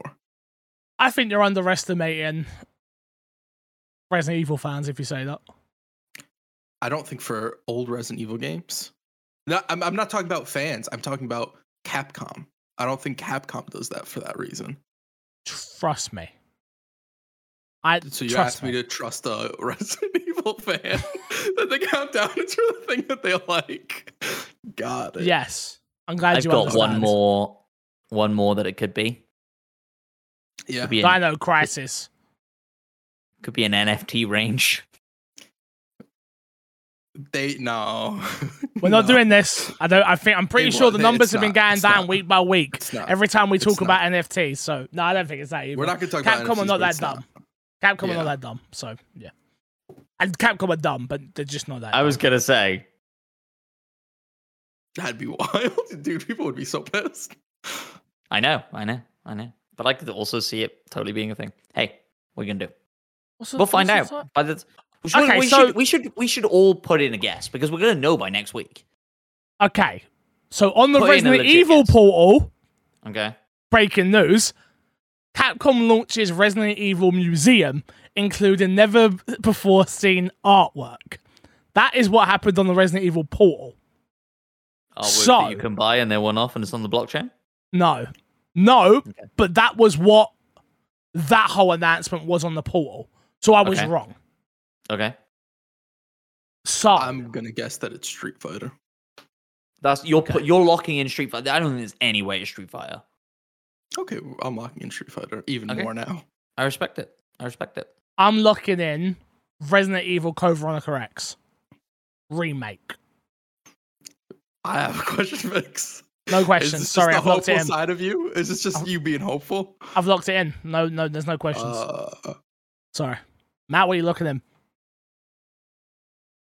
I need you to lock in. I'm gonna lock in Village DLC. That's what I'm gonna say. I respect it. Next up, more Resident Evil news. Details from the unannounced Resident Evil 4 remake have come out. The remake for Resident Evil 4 has not officially been announced. This was all taken by Fanbyte, by the way. If you're someone who's a soul, blah, blah, blah, blah, blah, blah, blah. Let's get to the meat and potatoes of all this. After some mixed response from Resident Evil 3 remake, Capcom has shifted the project internally and I don't know. I'll put the main leads of Resident Evil 2 remake on the Resident Evil 4 remake production. The highlight info: the village scene and a decent portion of the game takes place at night now. Scarier and inspired by Resident Evil 4 betas, B-E-T-A-S. Betas, thank you. Side characters have a bigger role. Ada's campaign will also be expanded. Possibility early 2022 reveal. I'm sure you have questions for me, Crash, so feel free to ask them. I have absolutely no questions. I thought you were just gonna go off on it. I'm gonna be honest. I do. I know we always joke, and I'm sure hardcore long-time listeners will know. Well, what is it about Resident Evil 4 that you don't like? It just ruined. I've said it before. I'll say it again. Answer this for Fix. Go on then, feel free. It's the first game that started to transition Resident Evil into an action-oriented game as opposed to being a horror game. Thank you very much, Chris. So does this second bullet point, scarier, does that excite you, Fix? No. It's still Resident Evil 4, which tells me that scarier means nothing. But now it takes place more at night. Spooky. They're not gonna do this game. This game's gonna be good. I just want you all to know this game's gonna be good. This game's gonna get like 9s and 10s. I want you all to know that. Resident Evil 2 remake team doing it. Game's gonna play like Resident Evil 2, which is fantastic. The sound design, the big cheese being in it. Like, there's so much they can do with this that's going to make this a fantastic game. I'm not gonna like this game. I know for a fact. Does hearing that they're taking the critique of Resident Evil 3 remake into account, do you think that affects them going forward? And does that because they went too far. They went too with 3. It became almost too much. It was ridiculous. It got out of hand how action focused 3 was. Yeah. No, they're saying. It's being reported that they're pulling it back, but really they're just putting it back in place because they overdid it in 3, and now they're course correcting, which is back to where it should be. Resident Evil 2 is where Resident Evil should live. Resident Evil 2 Remake is where Resident Evil should live from this point onwards. Like, it was the perfect gameplay, in my opinion, obviously. It was the perfect gameplay for what a modern Resident Evil game should feel like. It was like, it had limited resources with great puzzles that were obviously modernized. It felt scary at certain moments, but also had an action parts to it. It felt, though it was a survival horror game out and out, it had moments of action as well, you know. And there's no better. The more and more, and I've said this before, like, the more and more I speak about Resident Evil 2 Remake, the more and more I do think it might be my favorite game of all time. It's just a flawless experience. It really is. Yeah, they can't change that much going into 4, though, right? 4 is so beloved that I think even if they dialed it back to be more horror, more scavengy, more like, you know, low on resources, stuff like that, I don't know if that's what people want from it. 4 isn't that. Like, 4 is you get more ammo than I don't know what reference I was going to pull out there. But you get ridiculous amounts of ammo, you get ridiculous amounts of health, you get ridiculous amounts of resources. The game isn't designed in a way to limit you. So I have a question. So Resident Evil 2 Remake Resident Evil 2 Remake comes out, and it's sort of a modernization of that sort of like horror survival game, right? Yeah. I've never played Resident Evil 4, so I don't know the answer to this, but can a modernization of that game be as successful as the Resident Evil 2 Remake in terms of an action game? No. Not for me, but again, I'm a hater. I'm a Resident Evil 4 hater, so you got to take what I say with a pinch of salt. I just don't... The game is so much bigger. Resident Evil 4 is such a big game in comparison to Resident Evil 2. Resident Evil 2, you what are the things you think about of Resident Evil 2? You think about RPD, and then you think about the lab. They are the two iconic areas of Resident Evil 2. You can get rid of the sewers, you can get rid of everything else. Resident Evil 4, you've got the village that isn't that interesting. So they've got that first job. They've got to make the village interesting, which they're not going to do, because the village isn't interesting. I just don't know how you make the village interesting. It's a bunch of huts with a bunch of people going, like, it's just not interesting. I'm sorry. I think you're right. And I think because Resident Evil 2 was like so fresh, the remake was so fresh because it was so different to Resident Evil 2, but like modern, like you say, they just modernized it. But like, what do you do to Resident Evil 4? You can't make it that different. Like, you know, and we've seen everything. Like, we've seen a VR version of Resident Evil 4. We've seen, and so, like, what do you do? What does a remake of Resident Evil 4 add? And like you say, making side characters more prominent and expanding all of that. I don't know if that's what people want. I don't think people do want that. People just want to give Capcom more money for a game that they've already bought 6 times. I've bought that game way more than 6 times. I've bought that game more than 6 times. How scary is that? That's mad. Mobile, Wii, GameCube. I didn't even know it was on mobile. Yep. PS, it was on the iPod Touch. PS3, PS4, PS5. The thing Xbox 360, Xbox One. That kind of proves my point. Is this is money in the bank? Like regardless of how it's received, in a way, it's money. People are going to buy this thing, Resident Evil 4 remake. But there's no way people buy Resident Evil 5 remake, is there? Well, 4 will tell us. 4 will tell us, because if 4 isn't 4, then they can retcon 5, and then they can retcon 6. If they, in my opinion, fix, but other people's opinion will be changed. If they fix Resident Evil 4, they won't. They can fix Resident Evil 5. There's no way they I don't think they change Resident Evil 4 that drastically. Well, that's the question, right? From the leak, one of the important things is that they aren't going for a scene-by-scene remake of Resident Evil 4 anymore. I know that, so which is amazing. So if you take that and you assume that they're going to change stuff, and they do change enough in 4, I could see them doing 5. I could see them doing 5 either way. But the thing is, what's crazy about 5, because I don't know how, again, I'm sorry for people who don't care about this, but I absolutely do, is the Undead, what's it called? Lost in Memories DLC in 5 is the best content of Resident Evil 5, because you start off playing this Krillin. They can fix 5. 5 can be fixed. Like, I'm not going to lie to you, like, Sheva's not that bad a character. The story of what happens with Jill is kind of interesting. Ouroboros as a virus is kind of boring, and Africa as a setting isn't amazing, but 5 can be fixed. Like, there's enough there to, like, make 5, #make Resident Evil 5 great again. Like, we could do it. Now, 6 on the other hand, I don't know what they do with that pile of shit. No way. Like, that's... You have to throw that out, right? That's I don't know how that's fixable. But is there big story beats in 6 that they could like sort of take and change the setting on, or it's like it's a dumpster fire? Fresh, I don't even consider Resident Evil 6 canon. I don't think you have. How good would this be? Ready? If Resident Evil 4 remake comes out, and then Resident Evil 5 redo comes out, and it's not even a remake. It's just we're gonna take a punt at continuing 4 again. Well, that's what I'm hoping Resident Evil 6 is. redo comes out. I don't think they'll do redo. I think that's we've spoken about this at length and at nauseam. I'm sorry for people who don't care, but it's like they can make this. They could have done this right. It's where does Code Veronica come in? Like a modern Code Veronica with Resident Evil 2 gameplay. Oh my god. Like, could be amazing. But will we ever see it? I don't know.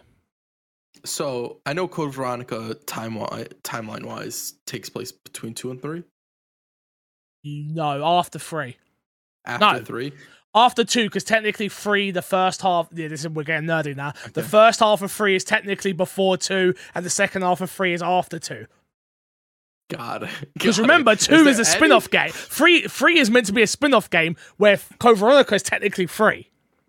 So, do you think there's any possibility, instead of doing a Resident Evil 5 remake, the next one would be Code Veronica, and they just adjust the timeline of when stuff happen? I'd love that. But could it fit, like, story-wise? I mean, why not? Who gives a crap? It's Resident Evil. They can do what they want. True. That's very true. That's very true. It doesn't have to come out in chronological order, does it? Yeah. They can still put it out and be like, well, this takes place before 4. So, perfect. I know they had to do it, but they've really done themselves in calling Resident Evil 7 and 8 Resident Evil. They shouldn't be Resident Evil games. They should just be a different thing. That's why it's called Resident Evil Village. Yeah, I think they're going to start dropping the... numbers. They stopped, yeah, I think early on they were big on the number, and they slowly dropped that off for Village and started associating it more Resident Evil Village. I think they stopped doing the numbers for the newer first-person Resident Evil games. Or they won't, and people like me will still get upset and be like, this isn't what I want. For the For the older third persons, does that mean that they stop once they get to like 5 and 6? And Well, like they got no more numbers to do. Well, no, because then you've got the Revelation series. See, my head was always, in my mind, it was always, they will keep making these third-party ones, they'll be the numbers, and what I will care about now will be the third-party ones that are Revelations. But they haven't done that. We haven't seen Revelations 3 yet, and I'm like, that just seems like a no-brainer to me. But what do I know? People didn't like the Revelations games. They're fine. I've never actually played Revelations 1, ever. Okay. It's a whole story beat I've missed. I know. Crazy, right? You're not even a real Resident Evil fan. God. I know. I'm sorry. Do we care about the rest of this news, or should we get out of here? Ubisoft turned Assassin's Creed Valhalla expansion into a standalone title. So the next Assassin's Creed game is going to be it's going to be an expansion. There's no longer expansion because it was too big for an expansion, and now it's its own title. Cool. The game is going to be called Assassin's Creed Rift. It's being called Assassin's Creed Rift internally, sorry. This has been reported by Bloomberg, of course, because why wouldn't it not be? Pretty sure that was Jason Schreier, right? With that leak. When it comes to Assassin's Creed, he's the guy on that stuff. So, I mean, there's that. It's going to be a more stealth-focused game, which I'm sure gets Kresh and Haley, who's about to walk past me, very happy. No. And yeah, I not happy. No, not happy. No, because they said Valhalla was going to be more stealth-oriented, and it was dookie when it comes to stealth. Okay, I'm sorry, Chris. I didn't mean that. Next one, new Xbox quick resume update. This one comes from Windows Central, which is as revealed by Xbox engineer lead Eden, on Twitter. Xbox insiders in the alpha ring will soon be able to test the ability to fully control games that remain in quick resume state. By pressing the view button on the game, you'll be able to pin it to your quick resume, meaning that your Xbox will always prioritize that game for quick resume status and won't be overridden by opening up other games. Very cool. Yeah, I kind of wish I could turn off quick resume, and I don't know if that's going to be a feature for multiplayer games. Oh, okay, yes, okay. Crash. Yeah, because fuck me every time I load up Halo and have to just fucking close the app because it's like multiplayer don't work. Like, what is the point? Yeah, it's quick resume's amazing. Very, you guys very are haters. No, I love it's amazing, resume. But it's fundamentally doesn't work on Halo games that need to be connected all the time. And it's like, you've disconnected from the server. Please, like, load from the beginning or whatever you got to do in the game. It's like, I'd rather just load up the game fresh every time. Yes, 100%. Next news story, Call of Duty 2022 and Warzone 2 launched together later this year. Following a conference between Call of Duty developer, studio lead, and content creators, details about 2022 premiere Call of Duty title are being released, along with confirmation about the rumored next-gen sequel for Call of Duty Warzone. Makes sense. I feel like Call of Duty Warzone's in a bad place. In terms of bloatedness and content-wise, and let's get that hype back and start again and get it right this time. I think that works. Yeah, I think one of the big takeaways from the article, which isn't really in the headline or anywhere, is developed in a new engine. They've developed a new engine for Call of Duty for this and Warzone 2. So that's hopeful to look forward with Call of Duty. I think it's important. We also mentioned Ubisoft earlier, just to touch up on the fact that these companies do some shitty stuff and they're both in trouble for what they've done. I think we should mention that when we talk 100%. About them. Also, somebody mentioned Harry Potter earlier, and we didn't say fuck J.K. Rowling. But fuck J.K. Rowling. Oh, J.K. Rowling. Fuck you, J.K. Rowling. Yeah, of course. I think that's from this story is the biggest takeaway is the new engine. That's really interesting. That could be really cool. Warzone needs a facelift. I was curious. I don't know if you saw this fix, but in Warzone they made it where cheaters, they don't get kicked right away, but if they think you're cheating, they ricochet the damage you do and decrease the amount you do to the other person, so you do damage to yourself. Yeah, I've seen this. Oh, that's really cool. Yeah, and apparently it's pretty accurate so far, where they're not really hitting the wrong people with it. So I think that's actually a really, really cool mechanic. So it's like while they're figuring out if somebody's cheating, they stop punishing the person who's getting cheated on. I saw that Twitch streamers were getting reported for cheating because they were getting shot but not receiving damage. But it's because the other person was cheating and they were being hit with this thing. And then it's like a really interesting, cool thing. Yeah. But I don't think they announced that they were doing that. I think it just started happening. I don't think they can. Figured it out on their own. Yeah. Well, I guess. Yeah, but with like anti-cheat systems, you don't want to announce like everything with it. That's fair. Yeah. People are going to figure it out anyway, so finding a workaround, let's not give them an easy way out of like figuring it out, you know? Warzone 2 is going to be fucking huge.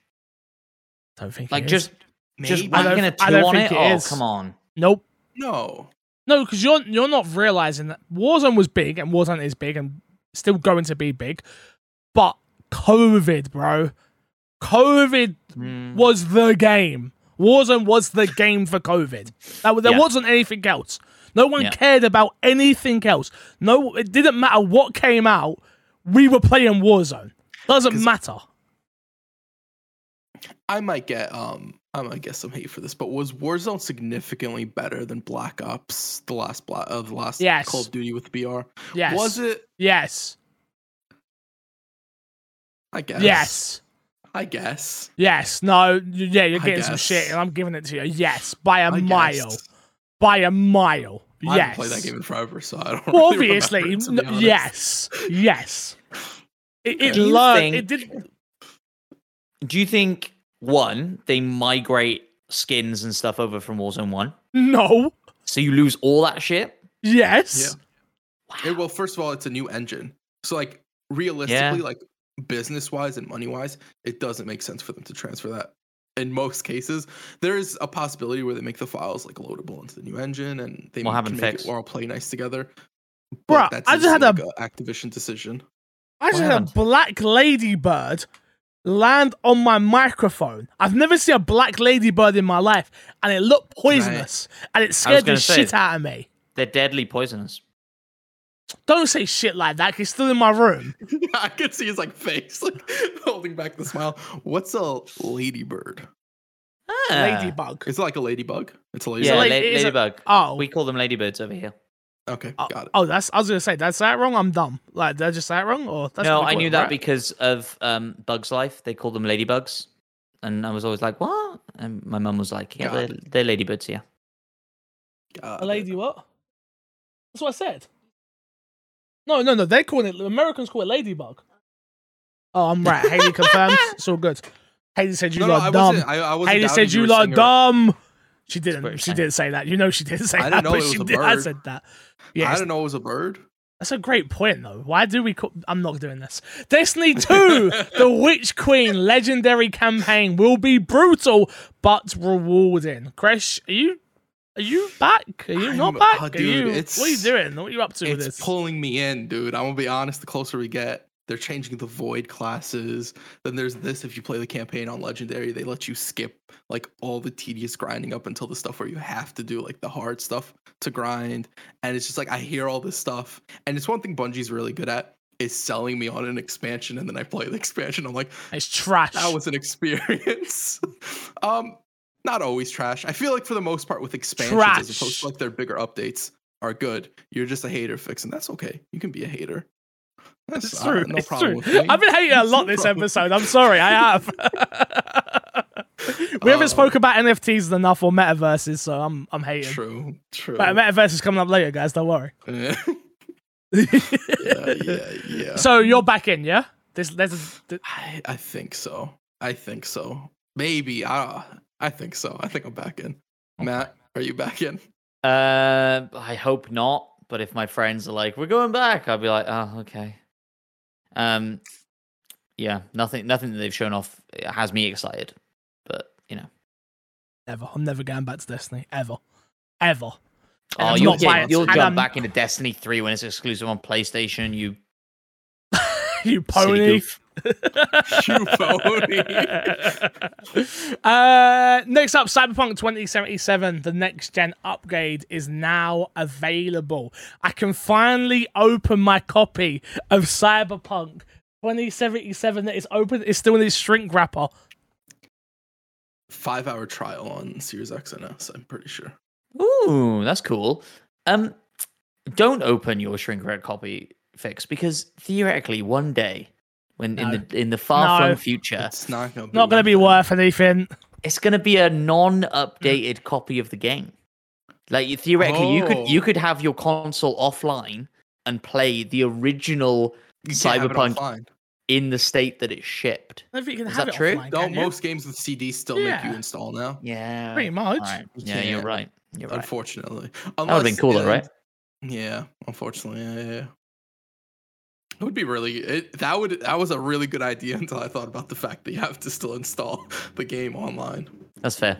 Sorry, Chris, you got an airplane in your house? Yeah, in my house. Says the ladybug. It's already got to New York and it's gonna kill Crash. That's just how fast it was flying. Next up, Beyond Good and Evil 2 still in pre-production after all these years. No, it's not. It's not a thing. Stop pretending it's a thing. There's no chance that game comes out. You know, that game's gonna come out one day, and it's gonna be the same exact experience people had with Cyberpunk. Of like, I got promised all these features. I got promised everything. We didn't get promised nothing from it, though. We haven't really been promised anything from... What have we been promised? Joseph Gordon-Levitt came out on stage. He's not even there anymore. Doesn't matter. They said there's going to be multiple planets. You're going to be able to fly to all the planets. There's all this. Oh, yeah, he did say that, didn't he? He sold a lot of stuff for this game. This game is going to come back. It is not going to deliver on a lot of those things. And if we're lucky, it won't be a buggy mess and it'll be a fine game, but it will not live up to any expectations. They did this whole thing about like, oh, we're going to get people to make graffiti and put it in the world and music and put it in the world. And you're doing that in fucking GTA 5. And you ain't seen Beyond Good and Evil 2 and it ain't never come. Ubisoft should hire you, Fix. What are they doing? Get rid of Joseph Gordon-Levitt. Get fucking MC Fixer in here. They've already paid me for some sponsor stuff before, so I'm good. Last but not least, finally, a conversation I can be positive about. Bandai Namco to spend $130 million on a metaverse project. Bandai Namco announced Tuesday that it plans to plans to develop an, quote, IP metaverse, end quote, for its library of games, and it's spending 15 billion yen, $130 million, on this project. Chris, don't worry about the quotes, because, I actually don't care about this one, because it's Bandai Namco. I'm not a Bandai Namco guy, I don't care about the Gokus. But you care about the metaverse. Yeah, but this isn't my metaverse. So you only care about, but the metaverse you want, which is the Ready Player One metaverse, which will never exist, but that's beside the point. The metaverse you want isn't about what you want. It's about everything. Oh, it's not? It's not about what I want? Yeah, no, it's not about what you want. Oh, okay. Interesting. I must have missed the point where... Matt P, you look so confused, my guy. You okay? I'm reading their quotes, and I don't think they understand what IP or metaverse mean. None of this makes any sense to me. Well, then read that out to us. Go on. Through the IP metaverse, we will establish communities among Bandai Namco and fans, as well as among fans themselves. That doesn't even make any sense to me, but whatever. Translated. Well, I don't know what they're trying to say. Okay. First of all, I think they're very on point with what the metaverse is. Do you think? Yeah, because they want to connect the IP and the players. Yeah. So if we talk about what was the PlayStation thing that you talk about all the time? PlayStation Home. Yeah, if you take PlayStation Home, you throw in like a museum for IPs and ways to interact with IPs. Yep. Metaverse. Yes. That's all they're putting money into. Is that experience is what they have to put money into. Let you go into a Dark Souls section and just roll around in a circle, and it's like metaverse. That's what Fix wants. My cats are roll around in a circle. I understand what you're saying, and I get that is an achievable thing. Sure, great. Does that cost 130 million? And should you spend 130 million on that? Yes, because I think what they're betting on is Facebook or whoever the first one to market is for this big metaverse thing. they're going to buy that off of them. So they're probably going to buy it from them and then put it into their metaverse, into their meta world. Is my I don't know understanding? Maybe I don't know. Maybe I'm wrong. I don't know if it'd be that translatable. I don't know. Metaverse would theoretically be built on a different engine and different systems than Facebook's metaverse, unless you go ahead and you take the metaverse train from Meta to Bandai Namco. This conversation is so stupid. It is. This it really whole fucking is. thing is so stupid. Yeah, but is it? But is it? Yes. Yes. Yeah. I'm a guy that makes music in GTA roleplay and roleplays a character of myself where I'm now making real money from it, and my song has almost done 10,000 streams off of it, and it's just weird. You're making real money off making music in GTA? Yeah. And selling it in GTA? Real money?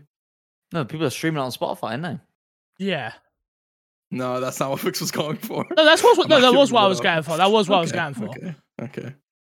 And I think that's quite a good example of I don't think the most successful metaverse is going to come from a existing video game company that goes, we're going to make a metaverse and say whatever this nonsense is. Like, GTA is an accident. No, what did you say? GTA is an accident? It's not an accident, it's a mod. Yeah, and that's my point. It's not made from Rockstar. Yeah, and Fortnite was an accident. I know Fortnite's not a metaverse, but like these things, like, yeah, the people that like invest 130 million because they've seen that the SEO traffic on the keyword metaverse has gone through the roof. It's the same BS with NFTs. Yeah, 100%. All these companies talk about NFTs. We're going to do NFTs. Like, any company that says we are going to do NFTs is probably going to do NFTs wrong, if we're going to be 100% honest. Yep. Thank you for watching this week. I appreciate it. We had to cut. I'm cutting them off now because otherwise we're going to keep going. We're going to keep going. I'm sorry. I know, we end on NFTs and fucking metaverses. It's kind of like the metaverse corner at this point. I added the story just for you, folks. I know, but I appreciate it. Thank you. And get ourselves out of here. Matt, people, you got to plug this week, my guy. Go rate us on the Spotify. Do the trick, because it's fun, where you fool Spotify into thinking that you've listened to all the episodes, and then you can rate us. We'd appreciate that. Okay. Crash, we got to plug. My Xbox and Me YouTube page. The podcast will be going up on time from now on, I believe. So, you did me dirty there, bro. Matt, that's at some mean. Point will be streaming, or maybe streaming Elden Ring in the future on there. I think I will. If people want that, let me know. Let Matt know. Let me know, and I will. Video on Twitter. Yeah, at Mappy Video on Twitter, or tweet. My Xbox and Me. Do the whole thing. No, don't do that. If you tag My Xbox and Me, can you put... I want this out there. If you tag My Xbox and Me, can you tag me as well? Because I miss all the tweets. I don't check that Twitter account, and Chris checks it and sees them. And I don't see the tweets that are being nice about us because I don't get tagged. Don't tag... You're ruining it, Fix, because you want to be tagged. I know. Just tag My Xbox and Me. You know what Fix said? Tag My Xbox and Me. If Fix wants to get the appreciation, he'll do the work and log into the account. He's right. I'll just take screenshots of them. Fix like, look, Fix, here's another good tweet and another. Before we sign off, I'd love that. Before we sign off, do I get to plug? Oh, okay, you plug then. I've got a new song coming out on Thursday. What? Yeah, so if you're listening to this, there should be a new song out for you to listen to on Spotify. It's called Decisions. I think it's not like 9 to 5 at all. It's more storytelling. It's about my life. It was written about 5 years ago about the fans. So it was where I was at 5 years ago in my content creation journey. So it's kind of written about Haley, a part of it, and a part of it's written about the fans in which I had at the time. If you enjoy it, it's not really like, it's not Rhapsody rap. It's more like, very storytelling and stuff like that. So yeah, definitely check it out. I did put a GTA roleplay artist on the hook with me doing some underlying vocals called Aquim. But yeah, I'd love it if you guys would check it out and let me know, because it was written about you guys. So yeah, sorry, Karen, awesome. What you was going to say? Well, kind of piggybacking off of that nicely. Again, shout out to everybody who left questions this week. Oh yeah. best questions we've maybe ever had on the podcast. We love them. Jump in the Discord. You know, there are loads of ways to leave questions, and we try to get to them all. Discord, email. 2 of those were from email. YouTube comments. Yep. And they're all great. YouTube comments. We love you all. YouTube comments. Yeah, thank you all for watching. If you do want the reviews put onto the onto the podcast feeds, do let us know. We will take the feedback on board. Yeah, man, keep being amazing. I hope you guys enjoyed this week's episode. Happy to have Matt back. He didn't die actually, so wow, weird. Until next time, we'll love you, leave you, see you all later. Good boys. Bye.